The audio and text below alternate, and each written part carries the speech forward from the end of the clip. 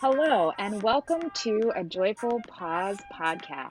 Thank you so much for tuning in to listen today. My guest this morning is Althea Danzey.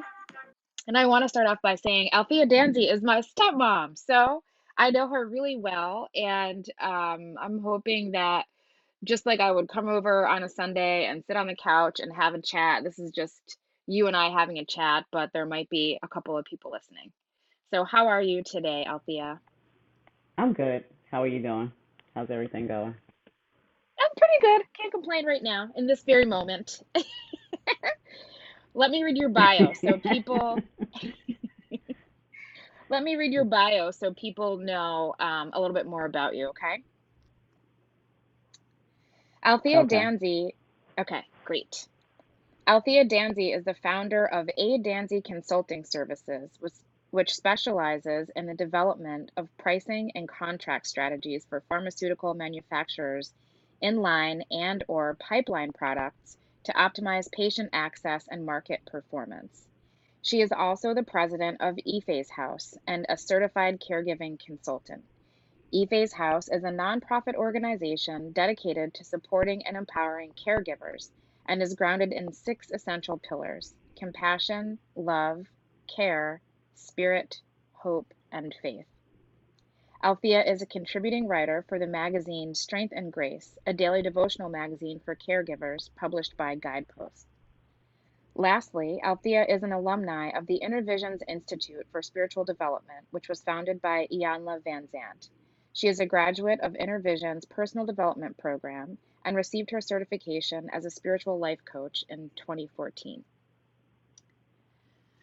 Bam! Thank you so much for coming on the podcast today.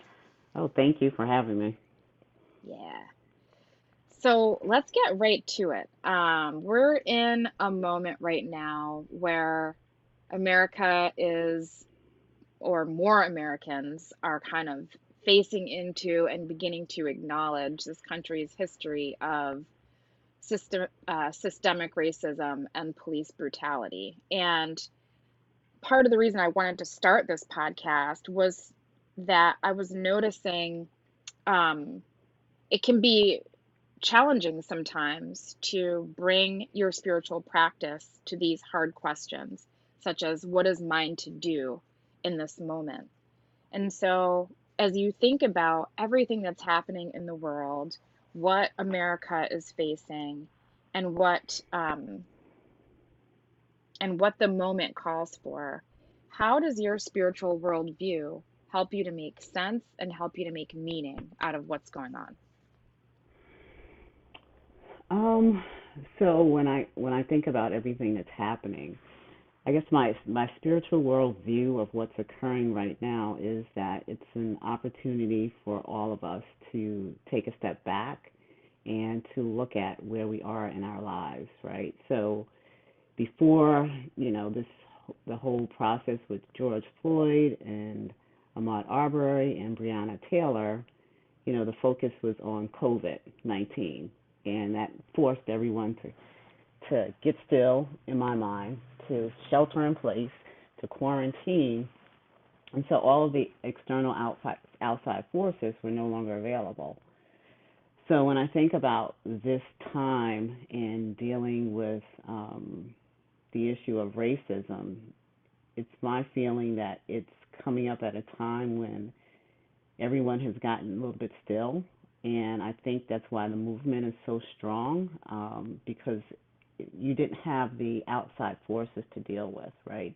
You only had the opportunity to deal with yourself. So I think that by unfortunately having COVID and being sheltered in place, people were forced to deal with the reality of their situations. I think it helped to mobilize individuals to be able to speak out and galvanize individuals. And I think it provided an opportunity for people to take a step back and look at what was happening in their lives and how they could see this in a different manner. So, I guess in summary to your question, when you're looking at the spiritual world and its impact, I think we're just in a time of being more present with ourselves, if that makes sense. Yeah. Yeah, it really does. This idea that with distractions being limited because COVID forced this giant pause, that people were Yes. able to be more present with what's happening in them and in the world. And through that, they're realizing, hey, wait a minute, um, this cannot this cannot stand. Mhm. Hmm. And then just to add, also from the standpoint of my spiritual world, and what that kind of looks like for me, it's about learning how to get still myself. Um, and my spiritual world consists of different views. So my spiritual world can consist of, listening to T.D. Jakes more so from like a Christian standpoint, to listening to gospel music, to taking a walk. Um, so there's different ways in which I attempt to connect into that spiritual world. Yeah, I love that. That's part of the reason I wanted to talk to you because I know that you pull from a number of different spiritual traditions, and and I see you as someone who doesn't kind of put their practice on a shelf, like it's in your daily, from your walks, with Kojak and what you notice. Kojak is the family dog. From your walks with Kojak and what you notice when you're on those walks, to texting on the family chain some TD Jakes video that you really liked. So I Mhm. appreciate that about you, that you can pull from a number of different traditions. And I Mhm. also think your perspective on COVID, um, it's interesting to me that you didn't kind of like phrase it as COVID is this horrible thing, but it's that it's an opportunity for a pause. I think that's interesting, and how that opportunity for a pause then creates an opening for people to be more honest about what's kind of been in our faces all along. Mhm. Yeah, I think that COVID, it didn't discriminate, right? And it wasn't just specific to the United States. It affected all countries. And now that this movement is happening, with Black Lives Matter, it's impacting other countries. You see on the news other countries that are also, rallying together and speaking out against it. So I don't think it's just specific to the United States. And I think that because people are more open at this stage, and I guess want to say more vulnerable, is provide an opportunity for people just to be more honest about where they are and where society is. Hmm. I appreciate that. So when you are, as a Black woman, um, who's partnered with a Black man, like this shit hits home. To be really, to be just 100% blunt, like, it's not like a thought exercise for us. It's like, and even though my dad has been in law enforcement his whole career, um, it still hits home that someone who has a badge thinks they can do whatever they want. And so I'm bringing that up just to say, for me, it's been very stirring, and it stirred up a lot of fear Mhm. for when Ambrose goes and he's just out in the world. I notice an increase of fear about whether or not he's safe. And so that makes me both want to take action, but also it puts me deeper, makes me turn toward my practice more to manage that fear. So I'm wondering for you, how is your spiritual practice supporting you with all of the different emotions that arise during this, during this change that we're in. Hmm. Well, so there's a couple of things that you said that I think I want to address, right? So you talked about your dad and, how this situation, because he's a black man, has impacted you. That's true for me, being in a relationship with your dad, but then also from the standpoint of my son, Joshua, Mm-hmm. from the standpoint of my brother, and my nephew. My nephew being, Tyrell's like 22. So Mm-hmm. being young and being in this process and not being as aware, of the situations and how to possibly address the situation in a certain manner. I worry less about your dad and my brother because they have been in law enforcement on some level for a number of years. So they are clear about what's out there and they're clear about how to respond. I'm more worried, I would say, about, my nephew and about my son, Joshua, Mm-hmm. and what their response would be. So, when this all began, the feelings that came up for me was you always have the fear, when you raise a black child, that exists, and it's always present. With Joshua, it was telling him, I remember when he first got his driver's license, okay, and, your dad had conversations with him, if you get stopped, do this. If this happens, do this. Make sure you're following the speed limit. So there's always these like precautions that you take as a parent to tell your child, about what to deal with. And it doesn't just start there with the driver's license. It also starts with their interactions in school, in on team sports, and that's more of the systemic part of the Mm-hmm. racism, of just being there for them and being honest with them and being able to communicate with them and have conversations about their experiences. So that kind of fear, that, worry is always kind of present as a Mm-hmm. parent.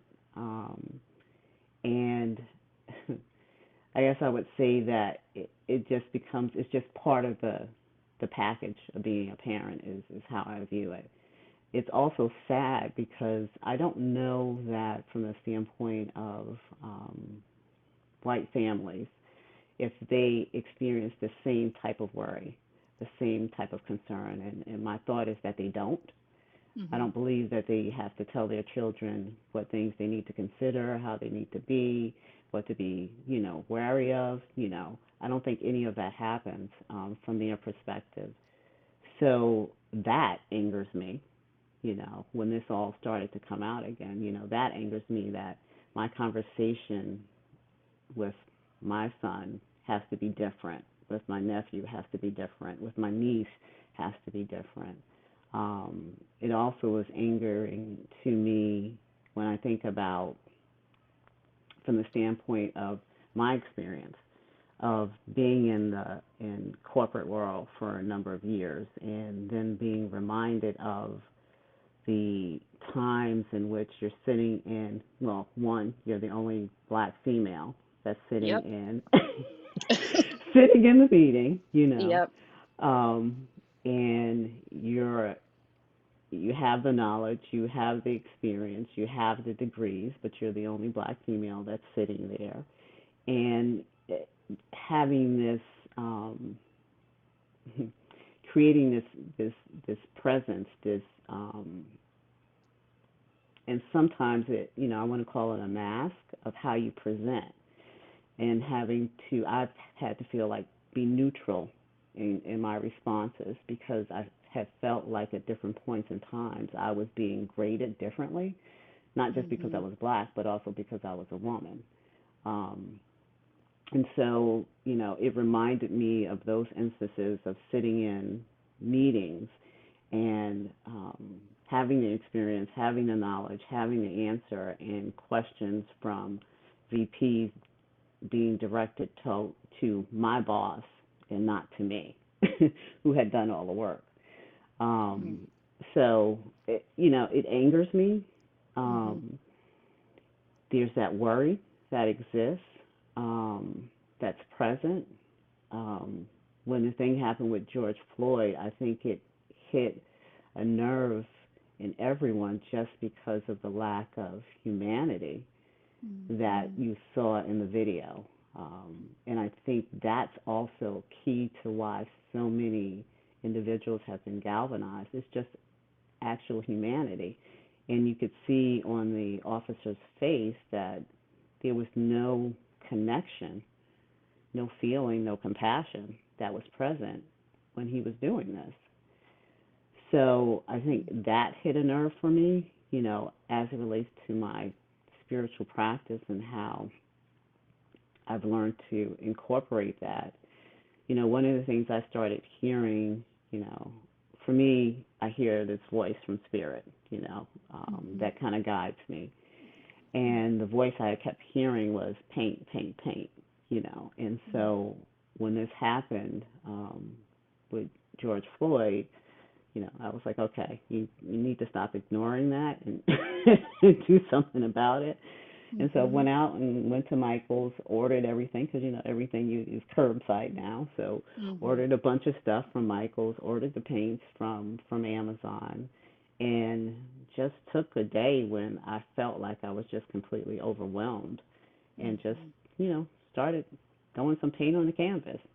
Now I can't say that I've ever felt creative as it relates to painting. It was just about the process of putting out the emotion that was there and the anger that was there.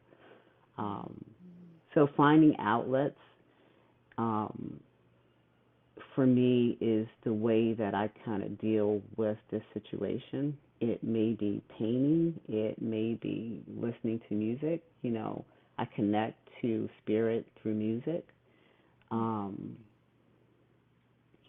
it's maybe just simply kind of taking a breath, or reading something that grounds me and takes me out of the space of the noise that you can hear from the media, and which is constant at times. So removing myself from the chatter is I think what I do best. I like the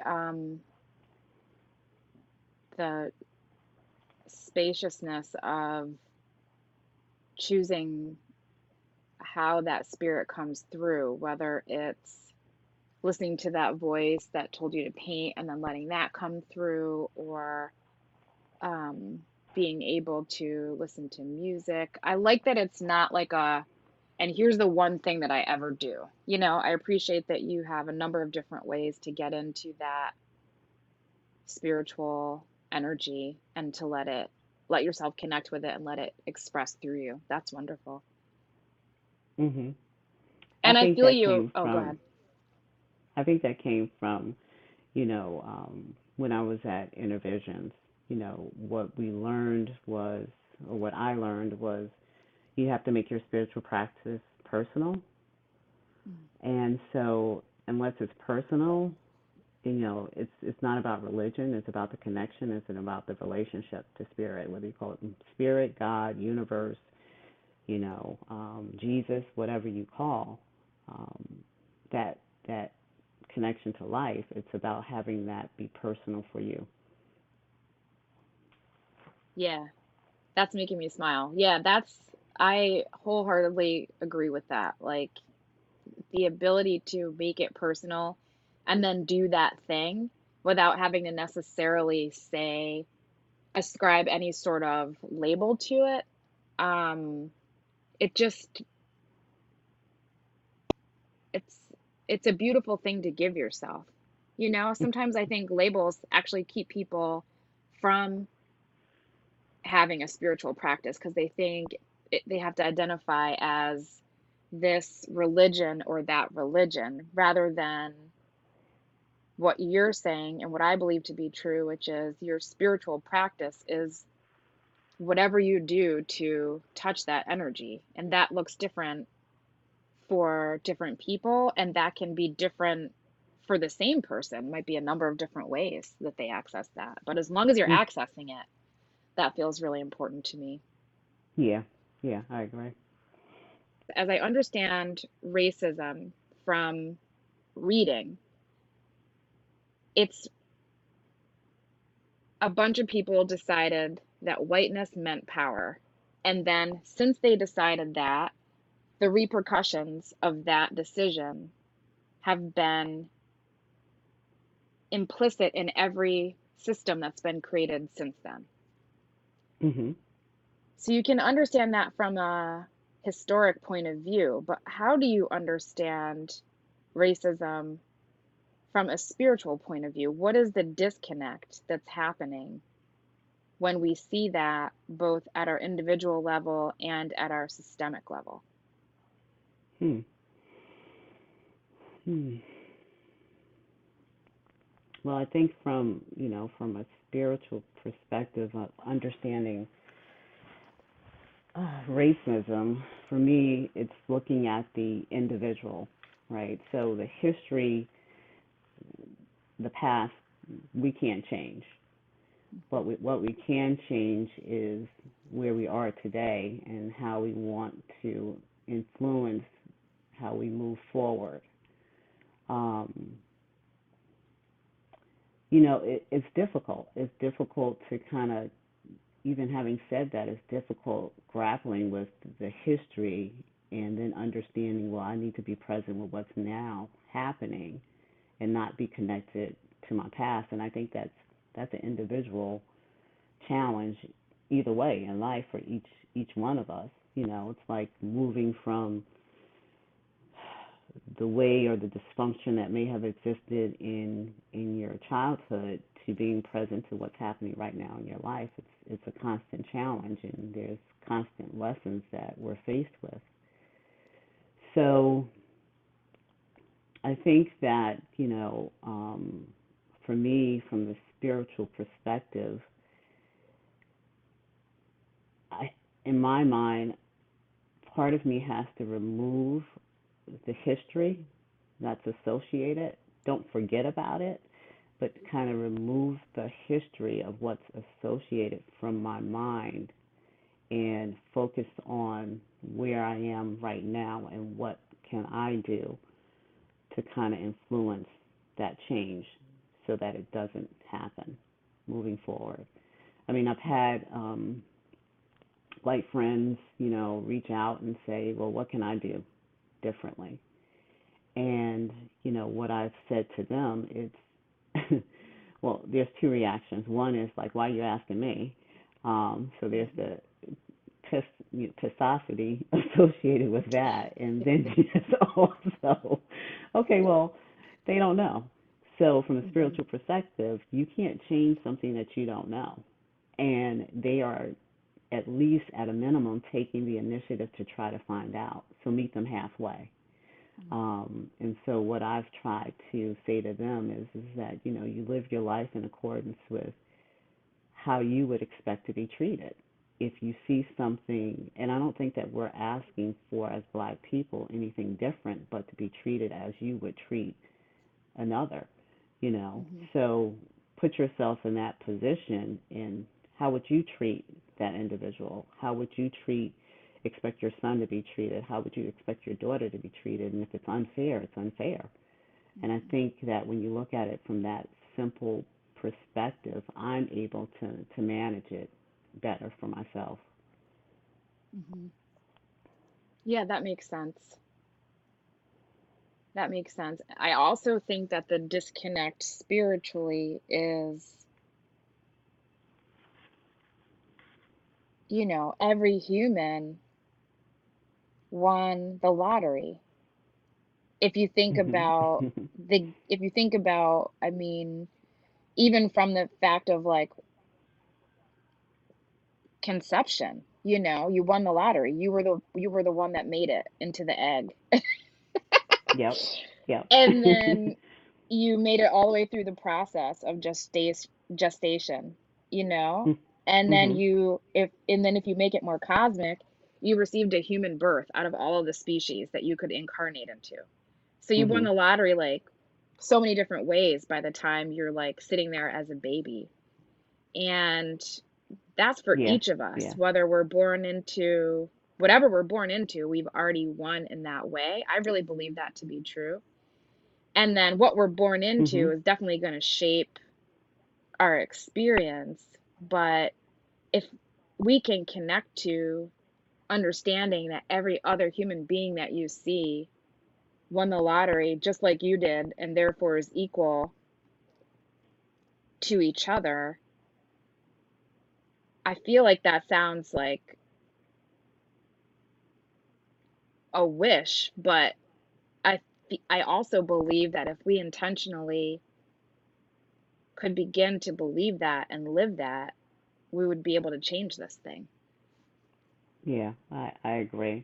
I think what you were saying, the challenge there is right. There's also that in balancing this that we're talking about is there's the spiritual perspective and then there's your day-to-day human experience, right? And Hmm. so having that exist in your mind, that we each won the lottery, helps you in the process of the human experience, right? I think that each individual gets a choice. You have a choice Yeah. on how you want your human experience to be, to look like, and how you want to show up. And so, in the process of making those choices, there's some responsibilities that are associated with that. And you let me speak for myself. I'm constantly learning. That with my choices, there's different responsibilities that I need to begin to take, or adjust, or shift. So, I think it comes down to individuals taking responsibility for the choices and the decisions that they've made. So I think that's what this movement is asking also is Hmm. that people begin to hold individuals accountable, based on their actions. Yeah. Um, and if you hold people accountable, then you can learn that there's a consequence to that choice or that decision, and then hopefully that will guide some of the changes that need to occur. Hmm. Yeah, definitely. I like that piece about accountability for sure. We need that. Mhm. So we turned the spiritual lens toward racism to see how to understand it through that perspective. How do you understand equity through that perspective? Hmm. Well, I think that it's similar to what you just said, right? That we all come here, um, and we have the opportunity. We're a blank slate, basically. Well, there's some things that I believe that we just kind of marinate in when we come into this life and we have a purpose. But, Hmm. in that process, you are no different. A baby when it's born is no different than the baby that's in the crib that's next to it. Um, and so I think that you start to create the equity by understanding that there's no difference between our individual experiences are different, right? How we interact is different. That's what makes us special. That's what makes us unique. But I think that there's a common thread that exists that we have to remember. Um, and I don't know. What keeps coming up for me is just the humanity piece of it. How do you create equity during this time? Well, what's required for one should be the same thing that's required for another. If I want to, and that's about one, people acknowledging first that there is this inequity that exists, Hmm. and then identifying ways to make it more of a level playing field. Hmm. Yeah. And Did that did that answer I, your question? yeah, it did, Okay. but I want to build on something too that you said. I felt like there is this acknowledgement that at our core, humanity is what we share. But then there's also, nature creates purposefully. I believe that to be true. So the diversity that we see is for us. Like it's to be celebrated just as much as our humanity, right? Like neither of us is saying this kind of all lives matter thing where it's like no, or colorblind thing where it's like no, let's pretend, let's just go right to we're all one. I don't think either of us is saying that. I think we're saying you can hold both your the beauty of the diversity that we see across this world and the oneness of humanity, and you can hold both of that without having to deny one or the other or use either of those to just ignore the inequity that we're seeing in the world. Mhm. Yeah. I mean, I don't need to put someone else down because of their diversity or their uniqueness, because they're different from me. I just need to simply acknowledge that they're a person. Yeah. I mean, when you say it like that, I'm like, God, it makes me, then I got a little more pissed off because there's a part of me that's like, literally all we're asking for is just to be treated as equal humans. Like, I cannot believe that there needs to be a million campaigns and people in the streets and all of this energy in order to get to something that seems so obvious. But that's just the way the system has been set up from the beginning. And so we have to change that together. Yeah. Yeah. And you have years and years of this going on, right? Yeah. So I don't know that it's going to. I mean, the wish is that everything could change and everyone would see everyone as one and kumbaya. And I don't think that that's human nature. I don't think that that's realistic, right? Hmm. I think that there is this movement right now that's happening, and I think that it will create a certain level of change. But I think that people will continue to be who they are, Hmm. Yeah. and then hopefully in another, I don't know, 10 years, there's another movement, and that'll bring about some change or additional awareness. But people are going to continue to be who they are, based on their own individual experiences and the information and their education and their backgrounds. Hmm. Yeah, I can see that. So that brings me to the question about people are going to be who they are, and yet we know there are practices that we can do that support us embodying the best of our nature, right? We have all different kinds of energies in us and all different kinds of impulses. But for me, meditation is a practice that I use so that as I'm making the millions of choices that I make in one day, more often than not, I hope to be choosing the choice that doesn't create harm, you know? Mhm. Yep. So, what are the practices? I mean, we've talked about them a little bit, but I wonder if you would elaborate more on what are the practices that you use to create a positive, clear frame of mind as you move through the world.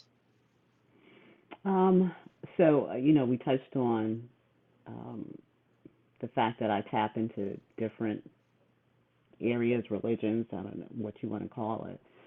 So, one of the things that we typically do here at home is that, each night we will listen to the news. It's become like our process. Before it was the Wheel of Fortune that I always looked at every night. So now I was like, what? we Something's moved away from changed. the Wheel of Fortune to, each night after the news we come down and then we'll listen to something that TD Jakes has to say. Um, so that's part of our process. So he usually has something that he does his Sunday service, and then he has his Wednesday night service, or we'll find something old that's out there, and we'll listen to that, and that puts us in a certain space, Hmm. and it relieves some of the for me it relieves some of the tension of the news, of all the changes that are happening, and all the struggles, and the Trump stuff, and all of that that's going on. The other thing that I try to do in the morning is I wake up in the morning and I'll do like a simple prayer. You Hmm. know, thank you God for waking me up this morning. and acknowledging, well, I got a bed to sleep in, I got air conditioning, whatever that may be, and just expressing gratitude. It can also, for me, come in the form of taking time during the middle of the day to somehow take care of myself. So that may mean getting in a tub and, reading something, a spiritual book, Course in Miracles, something from Paul Ferrini, or it could just completely mean completely like vegging out on a mystery novel. And you touch on some of these things in your book, The Joyful Pause, right? So Mm-hmm. doing those things to kind of fill you up each day, and you touched on it talking about the meditation. Um, since I started doing the painting, if I hear something, feel something, acknowledging the feeling, and then going and just kind of painting, looking at the YouTube videos and saying, oh, I can do this. How do I do this? And just Mm-hmm. putting some stuff, paint on the canvas, and not thinking about what colors to choose. It's just picking them up as I'm connected to the process and just expressing it. Music is another big thing for me. Listening to music at night before I go to bed, or listening to the course at night before I go to bed. So I try to incorporate different things based on where I am in that moment, and for that day. And I can't say that there are days that, none of that happens. And then Mm-hmm. there's days where it happens throughout the day.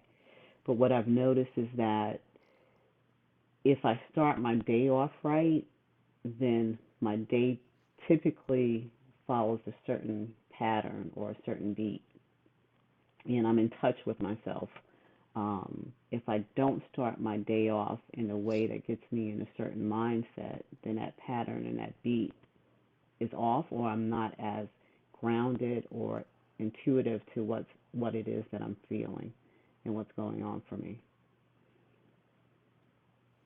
Yeah, I appreciate that. Both the little points in the day throughout, and then also seeding the beginning of the day so you can notice when you become disconnected from that sense of resting in yourself, resting in source. Mhm. Yeah, Yeah. I think overall it's just finding that thing that works for you. It could be oils. Mm-hmm. It could be tarot cards. Mm-hmm. It could be stones. It could, or gems and the crystals. Um, it could be cleaning the air around your body. I mean, there was this thing that we learned in intervisions that we do to kind of clear the energy of the air. So it could be those things too. But it's Mm-hmm. finding what fits well for you and what feels right for you. Awesome. It's all about representing and experiencing what it is that spirit represents for you. So spirit is life, it's joy, it's happiness, it's sadness, it's all of those things. It's love, it's whatever that feels right for you. Yeah. Yeah, I appreciate that. Thank you. So I guess toward the end of our time together, dream with me a little bit about our collective liberation. What does that look like to you? Hmm. Hmm. The first thing that came to mind for me was the image of being in the corporate world and sitting in a meeting and not just being the only black woman that's sitting there. Um, Yes. you know, um, Yes, I'm being, snapping to that.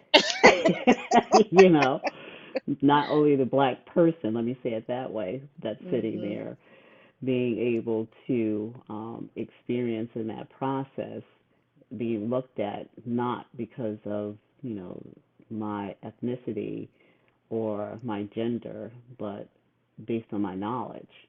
Mm-hmm. Um,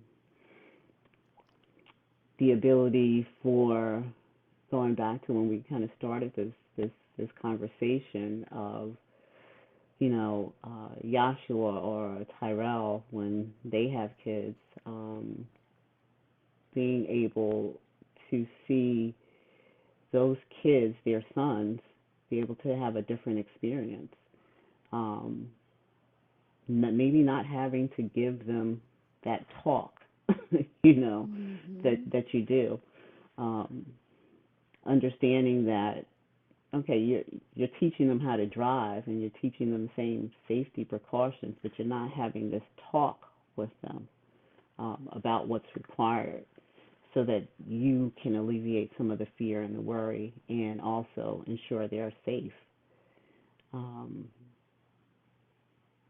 I would say, Black people having more of a role in the economy, um, the growth of Black businesses, having more of a stake in the economy and the influence that we have. I mean, we have such huge purchasing power that we could tap into, and having more of a voice and having more of a share. I think that's what collective liberation looks like. And also changing the mindset.